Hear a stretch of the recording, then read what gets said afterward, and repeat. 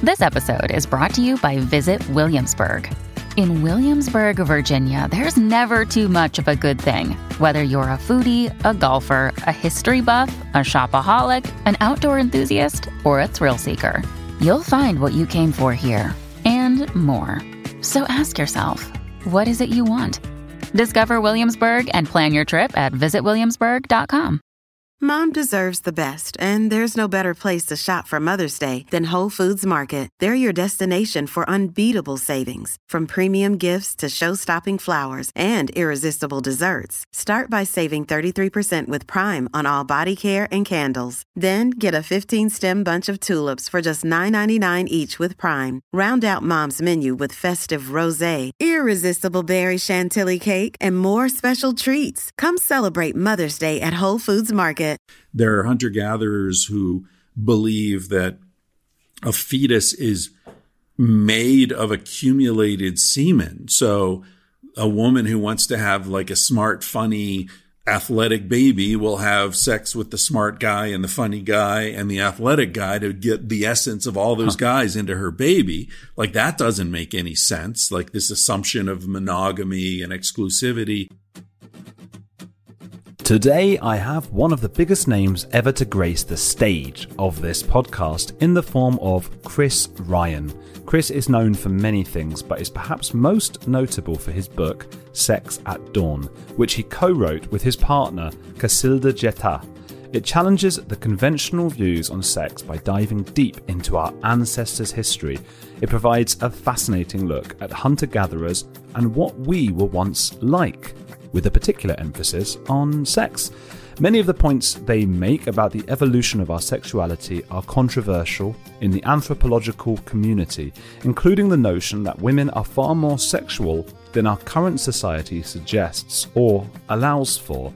I don't want to go too deep into Sex at Dawn in the intro, partly for fear of misrepresenting the views that Chris goes on to so succinctly express in this podcast episode, and partly because I wasn't really supposed to be reading it at all, because I was supposed to be reading Chris's more recent book that came out in 2019, Civilized to Death, which continues to question the way we live now and a conventional view on hunter-gatherer societies. The thing is, he sent me both books, and the first one had the word sex in it. The rest is history. Chris has a PhD in psychology and writes for Psychology Today. He is a truly fascinating man and speaks in a very deliberate and thoughtful way so that he sort of has you under his spell. It's intoxicating in a good way, because intoxicating sounds like it could be bad, but I mean it in a good way.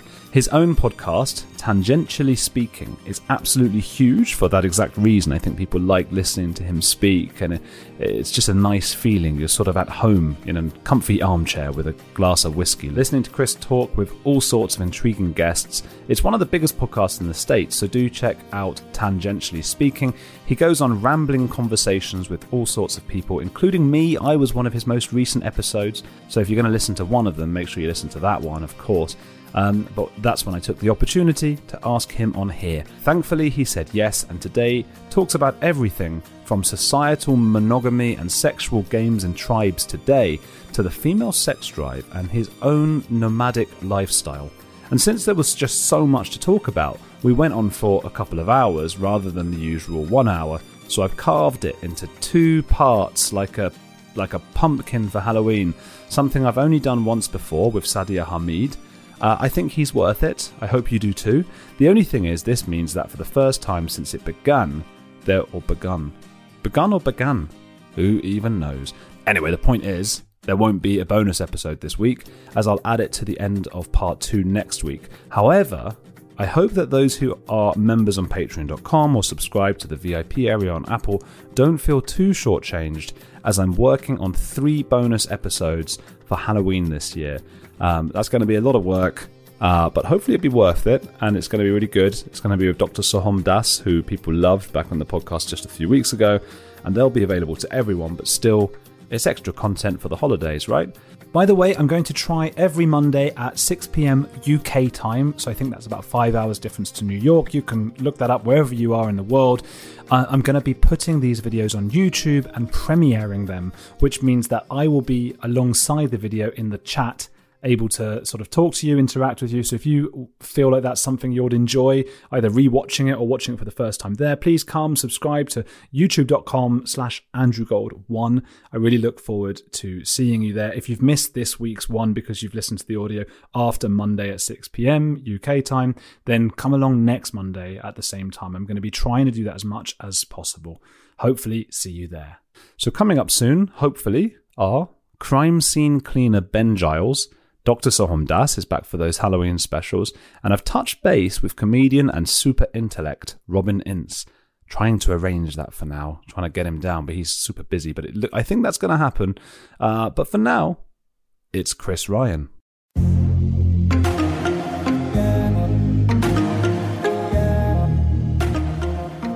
All right, say something. Say something, I'm giving up on you. Good. Got you in my headphones now. Yeah, can you say something? Can I hear you? What? Okay, so you want me to record this on my end? Yeah, if you don't mind, that would be great. All right. Do you want to... All right, I'll start recording now, but maybe we should do a clap just so it'll be easier for you to sync later. Sure. Do you want to clap and then I'll clap after? We should clap at the same time, right? Yeah. All right, so I'm going to clap on 3. 1, 2. I'm just going to do it straight after. It was too much pressure to do it at the same time. Yeah, okay. I don't need that clapping. I'm above clapping. Yes. You're above clapping. All right. So is this better blurred or unblurred? What do you think? I think unblurred, because you've got a lovely painting back there. Yeah, and an arch over my head. Yeah, your background looks nice. I've just moved house and I'm trying to work on the background, right? And it's just a white wall at the moment. But can you see that plant and that light? Beautiful plant. Yeah. It's it's good. It's a sad little plant. It's a little plant with a light above it. Oh no, I know. Yeah. I'm gonna get LED strips. You can get little. There's a lot of the podcast, the YouTubers. They've got all the like purple lights around maybe that table. I don't know, but yeah, you've got a lovely painting. Where are you at the moment? Guatemala, Antigua. That's pretty cool. Yeah. This is just a rental place here that we're in. But it's pretty nice. Yeah. Have you been to Guatemala?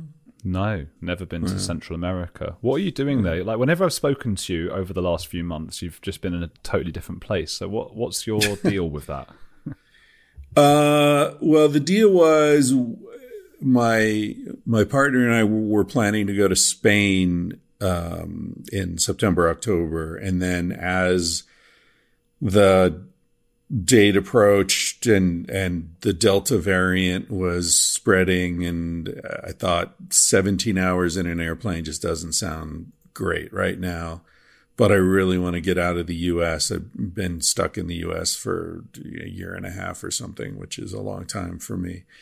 And so we were like, okay, where can we go where we can get some work done and just chill out and, somewhere not too far away, not too expensive, a little exotic, a little interesting. And I had been to Guatemala in 1989 when I was 27 years old.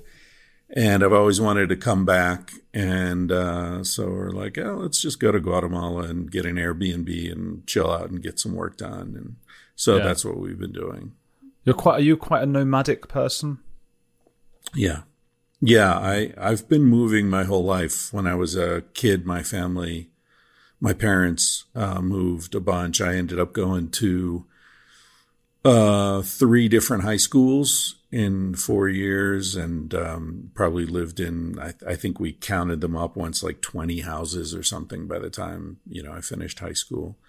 And then I went to college for a few years, and then I took off shortly after that and traveled internationally for my 20s and 30s. And then I settled in Barcelona for, if you add it up, probably 20 years. But I was there in different stints in my 30s and 40s and into my 50s. And and then my first book came out, and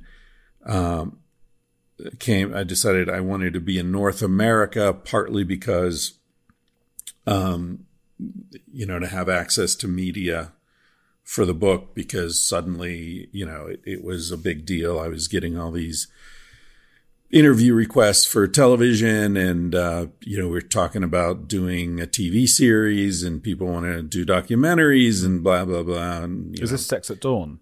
Yeah. Yeah. So, and my dad had some health issues, and it seemed like a good time to be closer to him. So, my wife and I, at the time, moved to Vancouver. We were there for a couple of years, then Portland, then LA. And so it's just like, my whole life I've been moving. I keep saying I want to settle down. And in fact, I bought some land in Colorado with the intention of building a house there and sort of, having nesting as I, approach old age. But now the fucking country's falling apart, and, democracy is probably on its last legs. So I'm not so sure I want to put down roots there. So maybe I'll just keep wandering until I fade into the sunset. Yeah. Do you mind me asking, what are you, in your 40s? No, I'm almost 60. Are you? Yeah. Well, I thought you might be in your 50s, but I thought I'd err on the side of caution and say 40s. Yeah, but you erred way on the side of caution there. You've got to. Imagine if I got it wrong. Imagine if I said 50s and you were 41. And I don't know what anyone looks like. I imagine everyone's the same age as me, and then they're not. Yeah.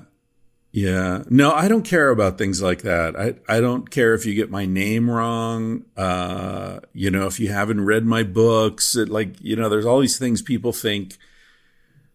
I've just never cared about any of that stuff. Age, whatever.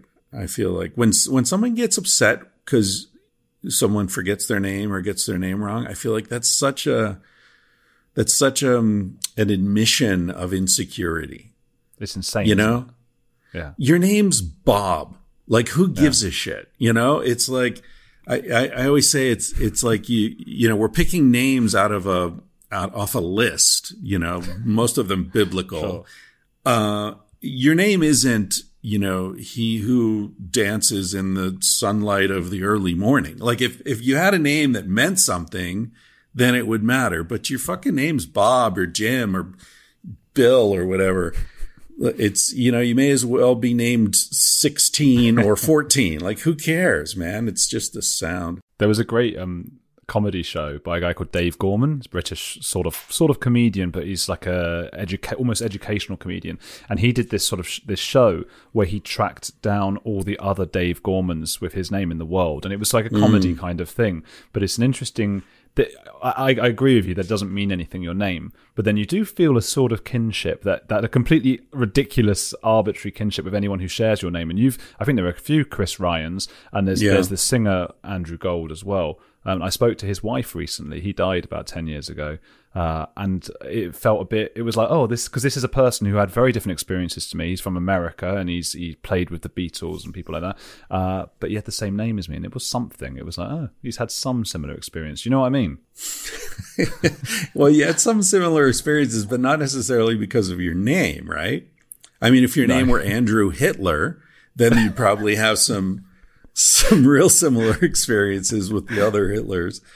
Sure. Yeah, I actually Googled you recently and came across that, Andrew Gold. I think there's an actor. I think he's British. He was in Doctor Who, apparently. Chris Ryan. Yeah. And then there's a writer. I get emails for him sometimes who writes like military spy stuff, I think. And I get emails from people who've like run into him at airports and wanted to follow up on their conversation. Do you ever just go with it? No, I don't want to mess with another Chris Ryan. For some reason, people who do get my name wrong always 100% call me Steve. Wow. I don't know why. See, I think there is something about names then, and I wonder if I'm talking about a 1% or 0.1% of your personality. Because there are people who are just Steves, and I'm not seeing that with you. But I wonder if you just have a bit of Steve about you, and you were named wrong. There's a movie called The Tao of Steve a while ago, and I think it was all about like it was sort of based on Steve McQueen, you know, and this kind of like understated macho cool vibe. And that was the theme of the movie, that there's a certain Steve energy. So I just assume I've got that kind of Steve McQueen, Steve energy. Speaking of Steve McQueen, now there are two really famous Steve McQueens, you know, that's confusing. One's the director, is he? Right. Yeah. Yeah. A black director. And then of course the other's the, you know, macho. Cool I was dude. scared of saying black just now, so I said director. I just was scared in case you can't. I don't know what to say anymore. Well, I capitalized black, so it's okay. Yeah. Yes, I heard that. Yeah. Yeah, I heard the capitalization. I can't be, but I have to warn you. I tend to, you know, disregard whatever the current restrictions. No, as long as are. you do it. As long as you do it. I had a guy on here who taught his pug to do a Nazi salute. Oh, that's right. We are on the edge, right? Yeah, you do what you want. As long as I don't get in trouble, like you, please do a Hitler salute. Get your penis out. Whatever you want. Can I do a Hitler salute with my penis? It depends on the length. A little mini Hitler salute. I certainly couldn't. As a podcaster, you'll appreciate this. Sure. I got an email this morning from a publicist. I get them all the time of trying to book people on my podcast, right? Someone who's got a book coming out, or, you know, some fucking online course of masculinity or whatever the hell it is. This one was interesting. It was a publicist asking if I'd be interested in interviewing Henry Kissinger. Wait, is he alive? That was my first question. That's going to be a boring interview. Yeah, he is alive. He's 98. Apparently he's co-authored a book about artificial intelligence with someone. What? And yeah, with two other authors. But the pitch was all about, do you want to interview Henry Kissinger, not the other authors? And I'm like, why is Henry Kissinger doing media? First of all, for the book. Secondly, if you had any idea who I was, you would know that this is a really bad idea. I think Henry Kissinger is a mass murdering monster. So it probably wouldn't be a great interview. Well, they probably send out so many different, emails to like all the top podcasts and that kind of thing. So still doesn't explain how they got me. But so anyway. as an interviewer then, so let's say you had Kissinger on and he's someone you don't, would you be interested in that kind of thing? Having someone on who vehemently disagree with, maybe you don't want to shout at a 98-year-old, Well, that's the thing. If he were, if he could defend himself, then maybe I would. But yeah, I don't want to. Yeah, I don't want. It's a weird thing. I feel like I don't know. My podcast, I try to keep the tone really friendly. Even if there's a disagreement, I want to model, kind of, courteous, respectful disagreement. But someone who's responsible for the deaths of millions of people, it's hard to know how to calibrate a conversation with someone like that, So I don't know if he were in his, 50s and, this opportunity came along, I probably would accept it, just because people like that don't ever really interact with people like me, I don't think. So there would be some value in that. But it's weird. I don't consider myself a journalist. Like you're in a very different position, and the way you interacted with The Exorcist and various people. I mean, you're also very courteous, but you're also a journalist. So I feel like you come at it with a different set of responsibilities. In the documentary, yes, but I've noticed a big difference between, I think a podcast is different because The Exorcist was sort of, we just went out there as a group and we were trying to expose something. Whereas this is like you're emailing with somebody and you're saying like, hey, do you want to give up your time and come on my podcast? And like, so even if people I really disagree with, I've done, I think, a very similar thing to you. Just okay, you're here to talk about your book or whatever, you're giving me your time. I'll put in a few little, but what about this? What about that? I try to come at it. And the other thing recently I've been thinking about is like the term, moralizing, right? I never want it to look, even if I'm judging someone, even if I'm saying like, oh, that's really, you've killed 3 babies, you shouldn't have killed the third or any of them. You shouldn't have killed any of the babies. The first 2 was much, the third was overkill. Yeah, that's 3 strikes. Yeah. Yeah, don't kill the babies. I never want to suggest, or in my tone, that you did a bad thing, but I wouldn't have. I want it to always be like, there must be a set of circumstances under which I would have done what Kissinger's done, and that he must have, unless he is the 1% of people who are psychopaths, he must have come at everything he did politically from a point of, I'm doing a good thing. Yeah, that's the tragedy of it, right? This idea that everybody, from their perspective, is acting out of good motivations. I mean, Stalin thought. I was just arguing with someone about this recently. They posted some quote from C.S. Lewis, I think it was, who was talking about how he would rather be ruled by corrupt oligarchs than do-gooders, because at least the oligarchs occasionally have something else to do, whereas the do-gooders are just constantly, moralizing and chasing you around, scolding you. And my point was, there's really no difference. Everybody thinks they're a do-gooder. The question is just the degree of certainty, and I think that's the problem. The assuredness that my perspective is the right one, and I'm going to convert everybody, or convert or die, basically, is the choice that many people, millions of people, face. What you were saying before about not minding about books. I did email you to tell you this, obviously, so you know already. But you sent me 2 of your books, Sex at Dawn and Civilized to Death. And I was supposed to read Civilized to Death, and they were both, on my Kindle, and I was looking at them, and that thing happened where I just, like, one of them has sex in the title.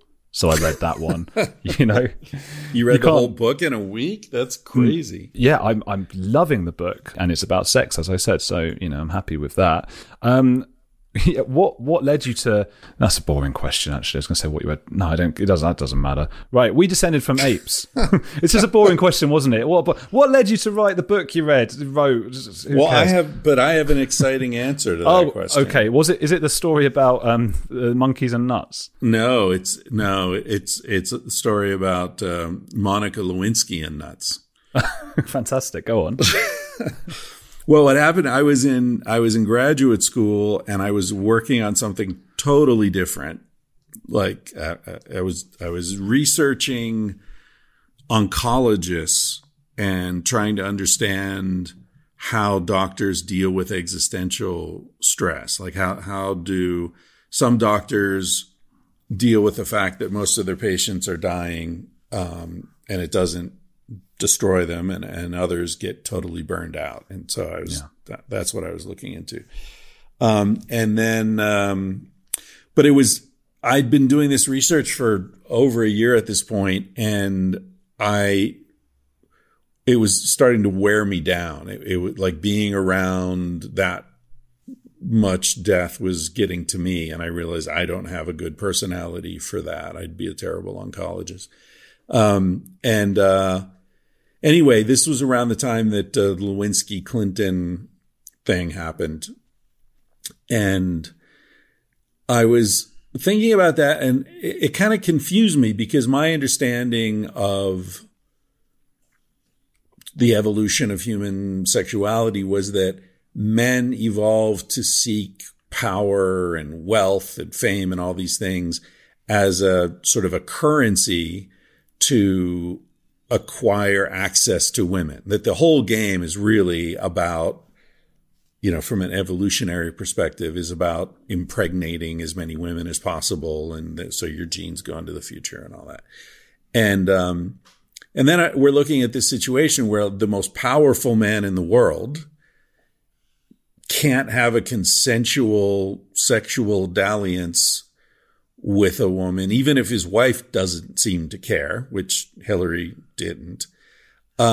without the whole world going batshit about it. Like, what is the issue here? There's this weird contradiction at the heart of this, right? Was it not the power difference, though, that, was she an intern at the time? Well, that's what they say. But okay, what if Clinton had sex with a female senator? You think it would have been any different?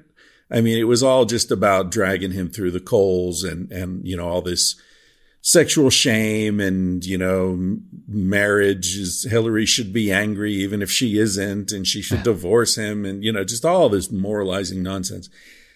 Anyway, so I was thinking about this, and I was in a bookstore in San Francisco. You remember there used to be bookstores. And I saw a book called The Moral Animal, about the new science of evolutionary psychology. And I was studying psychology in graduate school, and I thought, evolutionary psychology, that's interesting. And I took a look at the book, and it seemed really interesting. It's by Robert Wright, who is a really good writer. I've had him on my podcast. Anyway, so I bought this book and I read it, and it was fantastic. It was so well written. And the way he structured it was really smart. It's alternating chapters about Darwin's personal experience with evolutionary principles that are illustrated by Darwin's biography. So, they're sort of about mate selection. And then it talks about how Darwin ended up marrying his cousin who, and all this stuff. So it's really clever the way you learn about Darwin as a person and his theories as you go along. And this book basically outlines how men and women have differing agendas as far as reproduction goes. Men are trying to impregnate as many women as possible. Women are being very selective about who they let in because they need a provider who's going to stick around and take care of them and all that. So you know the narrative. Everyone's heard it. So I read this and it was like, wow, this makes perfect sense. This explains why it's so hard to get laid when you're a man and so easy for women and blah, blah, blah. And at the time I was living with a woman who was a stripper in San Francisco. And so she had all these friends who were strippers, and strippers in San Francisco tend to be really smart, like political, women who, many of whom are also lesbians, by the way, a little known fact. Huh. Anyway, so I was hanging out with all these really smart women, and where I worked, I was working in a nonprofit that was all women. So I just had all these really smart women in my life. And I started like talking about this book, and most of the women were just like, no, dude, that's a bunch of nonsense. That's like Victorian, outdated, male phallocentric vision of human sexuality. And, ironically, these strippers were saying to me, like, we don't like sex because it leads to money or, a man taking care of us. We like sex because we like sex. Like, we like it for the same reason you do. The rest of this is a bunch of nonsense. So I thought, well, okay, that's interesting. So what I did, I went and looked up the original sources in this book. So I started looking at studies of anthropological studies of hunter-gatherers and their sexuality. And I found like, wow, this is weird. Like, there are all these hunter-gatherers who aren't sexually monogamous at all, who have all these rituals of actually intentionally discouraging pair bonding and encouraging more sort of intermingling. There are hunter-gatherers who believe that a fetus is made of accumulated semen. So a woman who wants to have like a smart, funny, athletic baby will have sex with the smart guy and the funny guy and the athletic guy to get the essence of all those guys into her baby. Like, that doesn't make any sense. Like, this assumption of monogamy and exclusivity. And then I started reading about primates, and I discovered bonobos. This is like in the early 90s, I think, 92, 93, somewhere. And I'd never heard of bonobos, which are equally relevant to human evolution as chimpanzees. They're equally related to humans as chimpanzees. But we always hear about chimpanzees and male dominant and violent and warfare and, all this kind of stuff. Jane Goodall studies. But we never hear about bonobos. Well, it turns out bonobos are female dominant. They're extremely promiscuous. They use sexuality for social bonding. They're the only animal other than humans that has sex face to face, looking in each other's eyes, kissing and holding hands and sharing food. And female orgasm is extremely important and omnipresent in bonobos. I never heard of them. Like, why aren't they mentioned in these studies or in this book? So anyway, it was like I started pulling this thread on a tapestry and the whole thing just started disintegrating. And so I switched my research from, psychological profiles of oncologists to a study of human sexual evolution in prehistory. And, the rest is history. Yeah. That eventually led to Sex at Dawn. Yeah, much more fun. I'd much rather work on that. The oncology stuff, I couldn't do that either. So with what you're saying, why does it seem, and it is anecdotally, but why does it seem growing up that all the men I knew, for example, were so horny all the time, and the women were, obviously with exceptions and big exceptions, but tended to be more guarded and stuff? Do you think that's socially constructed? I think there is sort of a seed of that in biology, but that it is amplified by our social context. So it's kind of like jealousy. People ask about that a lot, and I think it's a parallel explanation. I think, the seed of jealousy is fear of losing something that you cherish, right? So it's the fear of losing your partner or access to your partner. But and I think that's natural. I think the fear of losing something that's important to you is natural. And it goes across mammals. It's not only a human thing. Yeah. But I think the expression of that in Western society is hugely amplified by media and myths and stories that are constantly underlining this message that true love means you only have eyes, I only have eyes for you, right? And if you love a woman, when a man loves a woman, he'll sleep out in the rain if she says that's the way it has to be. He'll do anything.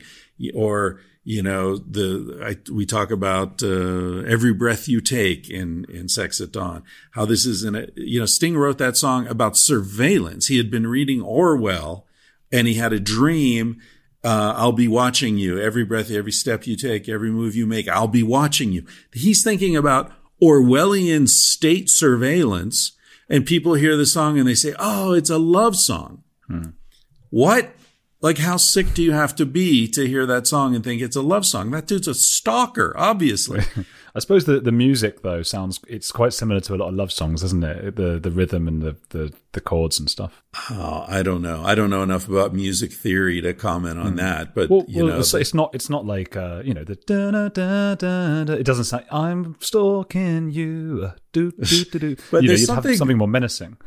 Well, the dun, dun, dun, dun, dun, the bass line is pretty menacing. Dun, dun, dun, dun, dun. It's almost like a I don't know. Anyway, the point is that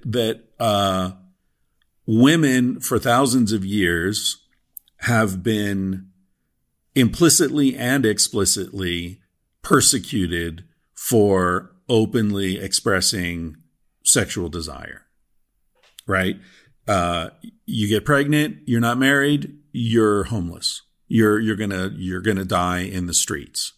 You're a whore. Your children are bastards. It's in the language. And it's, still today. If a woman in Pakistan, Afghanistan, most Islamic countries, is raped, she is worthless. She's valueless. So, much less if she has sex with someone by choice outside of marriage, or she wants to be with someone her father didn't, arrange or something. So women are still considered in much of the world property. And still in the West, even, what happens at a wedding conventionally?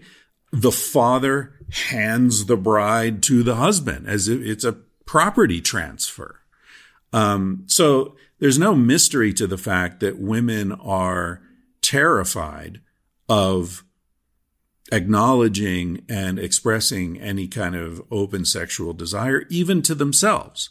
I think, women are dealing with very deep conflict within themselves because the messaging is so clear and overwhelming that you're a dirty, horrible person if you feel any kind of open sexual desire. So, I do think there is, as I said, a seed in biology. I think male sexual desire often expresses itself differently than female sexual desire. Male desire is more sort of constant and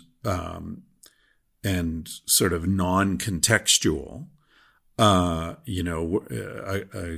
guy can just see a photograph or a mannequin and get turned on, right? Whereas a woman is much more likely to need some sort of intimacy and respect and admiration and, actually know the person. So yeah, it's like I said in Sex at Dawn, like men are sprinters and women are marathon runners. So to say who's faster is sort of a nonsense question because they're both fast. They're both horny, if that's the metric we're looking at, but it's different expression of it. Do you think the confusing message that women are given in our society that you were just talking about is responsible for what I read in your book was 42% of women have sexual dysfunction, which seemed alarmingly high to me, but I don't know. I haven't asked any women if they have sexual dysfunction, so maybe they do. Well, and also how are we defining dysfunction? I don't know exactly what statistic you're referring to, but there was an interesting moment. I co-authored that book with my wife, Casilda Jetta, who is a psychiatrist and was raised in Africa, in Mozambique. And there was a moment where I said to her, I was reading this study of female orgasm, and I said, 40% of women rarely or never have orgasm from intercourse. Maybe that's what you're referring to. And she said, well, check the research because I think that's 40% of white American women. And I was like, oh, interesting. And I went and looked and she was right. That was a study done of American undergraduate students, most of whom I'm sure were white. And her point was, in Mozambique, that's not the case. And she had done sexuality research in Africa for the World Health Organization. So she wasn't just talking, from conjecture. She had done research on this. So yeah, I think culture is a very strong determinant of sexual function or dysfunction, as the case may be. So tell me then, what do you think that tribes were like? What was it like sexually? How were they all getting on? And another point, one thing I wanted to ask as a double question, is there sort of a way that it's done or was done? Because we're talking about a time of 200,000 years, which is impossible for us to even imagine that length of time of tribes all around the world maybe doing different things. Yeah, that's true. There are many differences among hunter-gatherers based on where they are and different points along the last 200,000 or 300,000 years. But there are also many universalities among hunter-gatherers. So when you're trying to paint a picture of human behavior in prehistory, of course, the archaeological evidence is very scant. Behavior doesn't fossilize, and it's difficult to sort of reconstruct behavior from bones, or or the remains of dwellings, stone dwellings, or something like that. So what you need to do is you need to sort of look at different sources of information and then sort of see where they converge, right, and extrapolate that way. So as far as the sources of information that we use for Civilized to Death, we're talking about anthropology, so looking at hunter-gatherers that exist still, like the Hadza in Africa and various tribes in the Amazon, and studies that have been done in the last 100 years or so, or first contact accounts from explorers and missionaries and all that. So whatever information we can get on how hunter-gatherers live or have been living, that's been reported on. That's one source of information. Another source of information is, as I mentioned earlier, primates that are closely related to humans. So what are the convergences there? What can we learn about human evolution by looking at chimpanzees and bonobos? Third source of information is human physiology and anatomy today. So look at the human body. What does that tell us about our ancestors, right? Just the same way you can look at our teeth and learn a lot about our primordial diet, or the constituents, chemical constituents of our saliva, or the digestive system, right? That tells us a lot about what kind of foods our ancestors ate. The same thing is possible with our reproductive system. So you look at our external testicles, that tells us something. You look at the shape and the size of the human penis. You look at, the chemicals. What does that tell us? Oh, well, all these things tell us the same story. That's the point. And then the last, just to finish this series, the fourth source of information is psychosexual research. So what kind of fantasies do people have? What kind of porn do they like? What kind of issues lead to problems in relationships sexually? So if these are the four windows into our sexual prehistory, and if you look through each of these four windows, you can start to get a sense of what's going on in that house, right? You can't go into the house, but you can look through four different windows into the same area. And so what all of those sources of information tell us is that our ancestors did not evolve in monogamous nuclear families where a woman would need a man to take care of her and, bring the deer that he shot back to share with her and her kids. That's the story that we've all been told. But as we say in Sex at Dawn, that's Flintstoneization. That's looking at the modern world and just sort of projecting that into the prehistoric past and saying everything must have been more or less the same, just a little more primitive. That's a failure of imagination. Things were not more or less the same. Things were radically different in hunter-gatherer groups. So getting back to your question, yes, the Inuits are quite different from a tribe living in the upper Amazon in terms of their diet, certainly, right? Their clothing, the kind of shelter that they live in, but they're very similar in other ways. They share everything. All hunter-gatherer groups, wherever they're found in the world, their central organizing principle is sharing and interdependence. And this is not because they're noble savages. This is because sharing is the best way to mitigate risk in a hunter-gatherer group. So if you think about the sort of conventional view, the standard narrative, as we call it in Sex at Dawn, a man would go out hunting and he'd shoot a deer and he brings the deer back and he's only going to share that meat with his woman and his kids because he's investing in his own DNA. This narrative is, Steven Pinker and Richard Dawkins and Matt Ridley and, whatever sort of standard scholarship you read, this is the presumption that underlies this view of human sexual evolution, that women are trying to trade sexual access to a man for sustenance and protection and all that, right? So it sort of assumes a nuclear family structure. But when you look at hunter-gatherers, you find that the worst thing you can possibly do, a thing that'll get you kicked out of the group, is not sharing food.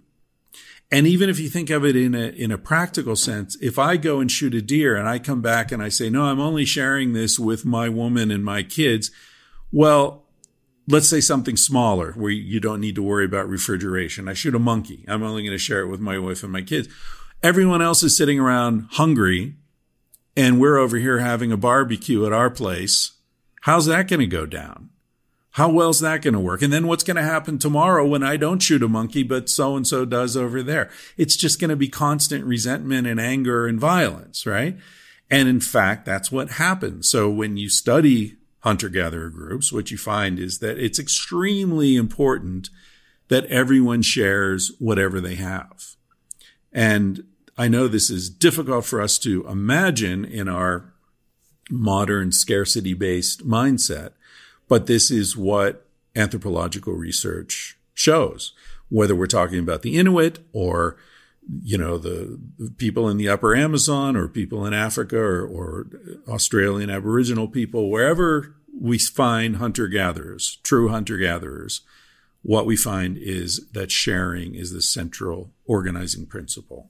So these universalities, and there are others, respect for women, respect for children, the sense that everyone is an autonomous being that can't be coerced into doing anything they don't really want to do. These principles are universal among hunter-gatherers. So once you realize that, then it's a safe bet to say, then hunter-gatherers 100,000 years ago also had these principles, because these principles arise from the way they live. They arise from the fact that everyone has access to weapons. So how are you going to coerce me? It doesn't matter how big and strong you are. We all have spears and bows and arrows, and everybody's vulnerable to that. Everyone has access to natural resources, to the food, the shelter. Everyone knows how to fish, how to hunt, how to build a hut, how to trap a monkey, how to find seeds and nuts and food in the environment. So how can you coerce people when you can't block their access to the things they need? So we find these universal principles among hunter-gatherers everywhere. And that leads directly to sexuality in the sense that we're all sharing food. We're all independent people who can't be coerced and stopped from doing whatever we want to do. We take care of each other's babies. Nobody's saying, oh, that's not my kid, so I'm not going to, protect it from that snake. Women receive support from the group in general because they're sharing food, as I've already said. They're sharing defense. They're sharing access to medicines and whatever. So women don't really need a man as in that kind of husband role, right, to take care of them. So once you understand those underlying principles, then it doesn't make any sense that men would control women's sexuality. Why? First of all, why would they? It's not necessary. Secondly, how could they? It's not possible. And so that's the sort of argument at the heart of Sex at Dawn, I guess. That people were, would you say, polyamorous? Well, polyamory has lots of different sort of very specific meanings in the modern sense. I guess it's probably a good way to look at it. You could also call it ethically non-monogamous. And there's a lot of not only differences in the way different people, different tribes might enact these things, but also individually. We're not arguing that people didn't have unique sacred relationships.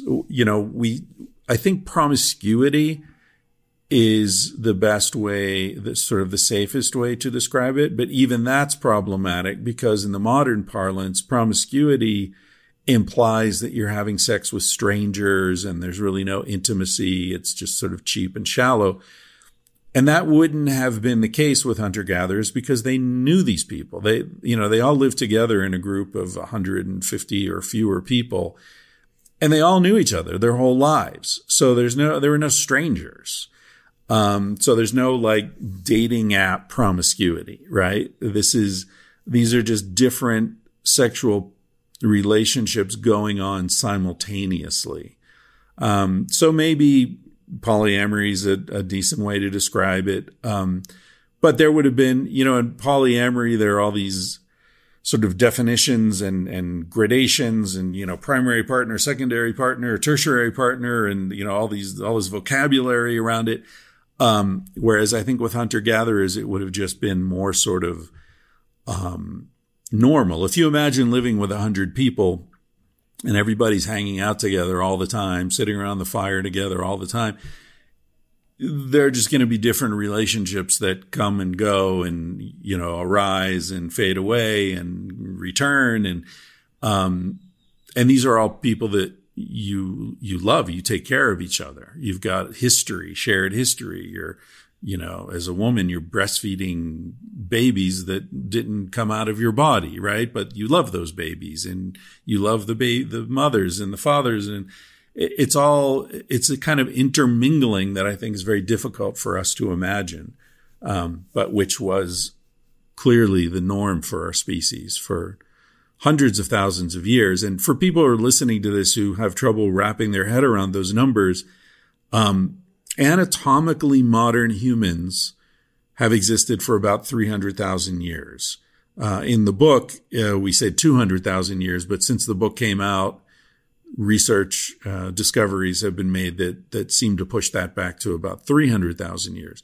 So this is people who look like us, who have the same brain size that we have, presumably have language, have complex social networks. So we're not talking about some sort of intermediary primate species, right? We're talking about modern humans. 300,000 years. Agriculture didn't show up in our history until about 10,000 years ago. So for the vast majority, 97% of our existence as a anatomically modern species, we lived in hunter-gatherer groups.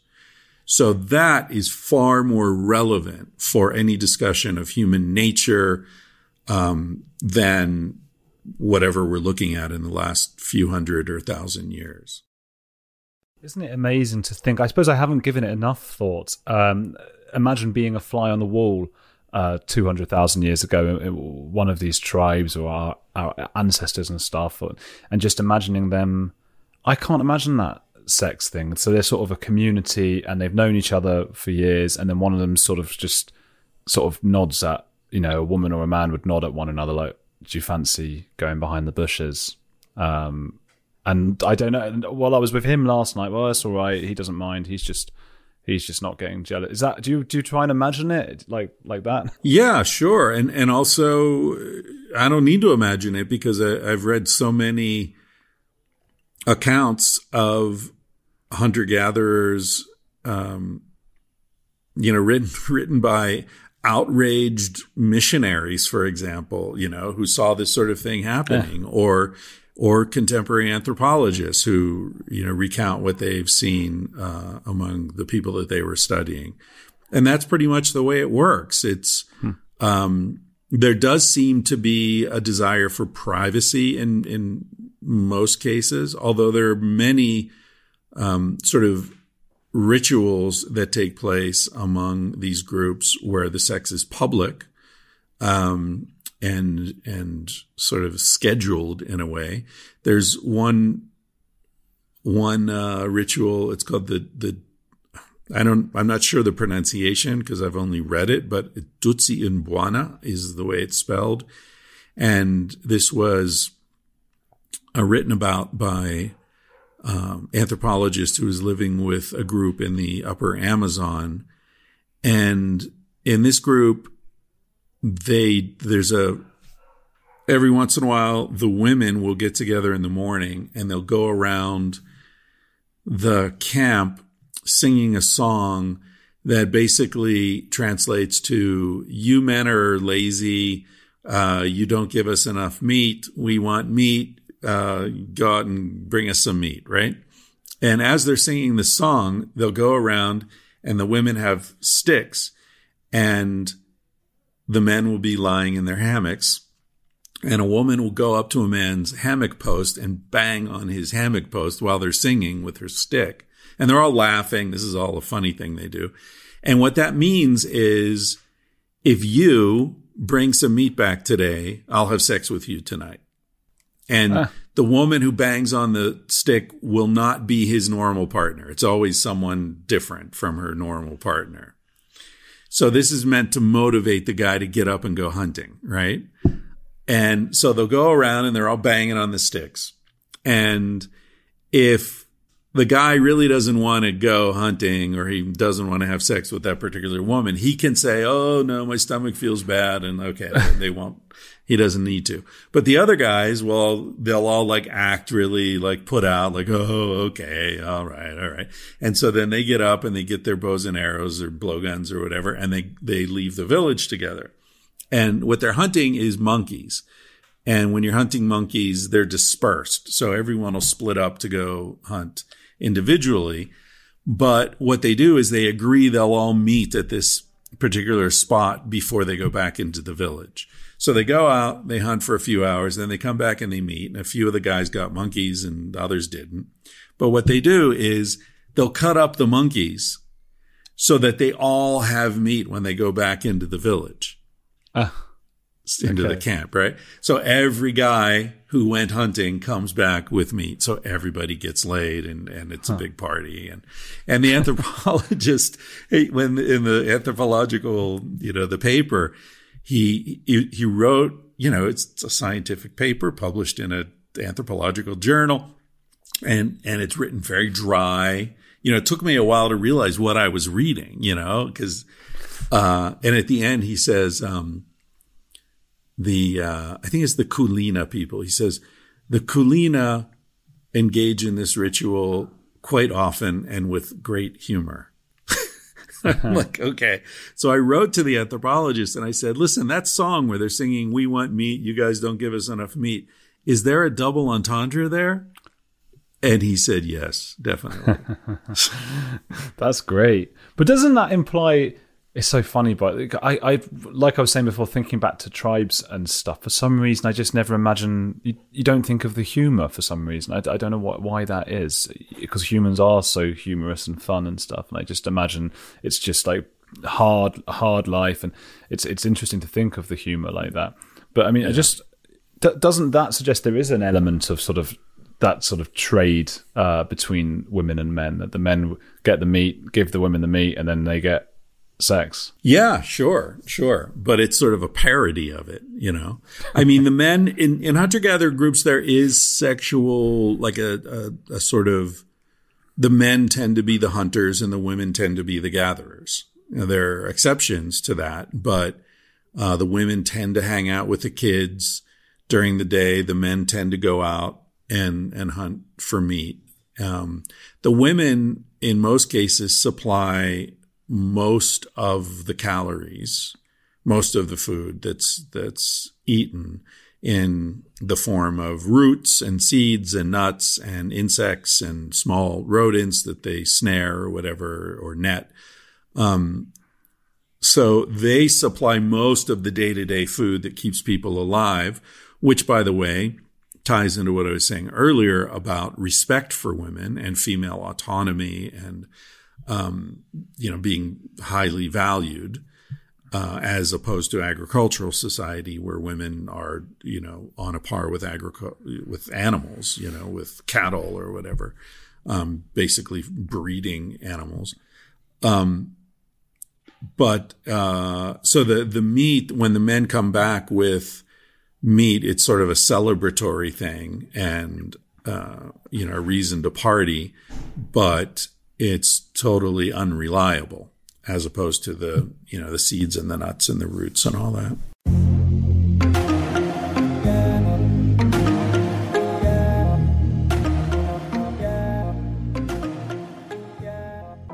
Chris Ryan, ladies and gentlemen. Get his books, Sex at Dawn and Civilized to Death, in all the normal places, as well as in the link in my show notes. He's a lovely man, and he's so fascinating to talk to, so I hope I get good reason to do so again in the future. Actually, we'll hear from him just next week, because part 2 will be coming up. There's no bonus episode today, there will be next week, but please do sign up anyway, if you haven't already, on patreon.com/Andrew Gold, or by subscribing or joining on Apple or YouTube. Thank you so much to my newest YouTube joiner, Donna Pfeffer. That's my 3rd member to join on YouTube, and I appreciate it very much, Donna, and hope that it lives up to expectations. On Patreon, there was Vladimir A, or Vladimir A. I've not said the full name, just, in case. Thank you so much, Vladimir. I really appreciate your support too. And many of you have been signing up on Apple as well. I don't get your names, but that is a huge help and is taking me slightly closer to being able to make a living out of the podcast. And I know that's what you all want. Please keep reviewing on Castbox and Apple. I always read them out. Thanks to Natalie Camilla for her review. She's been in touch since pretty much the first ever episode, so it's really great to see her up there and to see that she's still listening. It's been about 15 months since I started this, and she's been right there with me the whole way. Unfortunately, she gave the podcast 5 stars and said, "I'm not bored yet." Well, that's a good sign. She went on to say, "I've been listening since the very beginning and have become quite the fan, even though I have found myself to be a little behind. ... Oops." It's been great to see, brackets, hear, how much the podcast has grown in listeners since the early days. Even though I have my favourite subjects, each guest is very interesting and there's something for everyone. Also, Andrew's hosting and the way he interviews his guests is brilliant. Looking forward to catching up. Can't wait to listen to Will Storr's episode. Thank you so much, Natalie. I really, really appreciate that. I loved reading that. And I hope you really did enjoy that Will Storr episode. If you got round to it yet, it's one of my favourites. And please do keep on listening and telling your friends. That goes for all of you. In the meantime, have a lovely week. There'll be some surprise episodes dropping on Halloween, so make sure to catch them. And I'll see you next week. Lucky Land Casino, asking people, what's the weirdest place you've gotten lucky? Lucky? In line at the deli, I guess? Aha, in my dentist's office.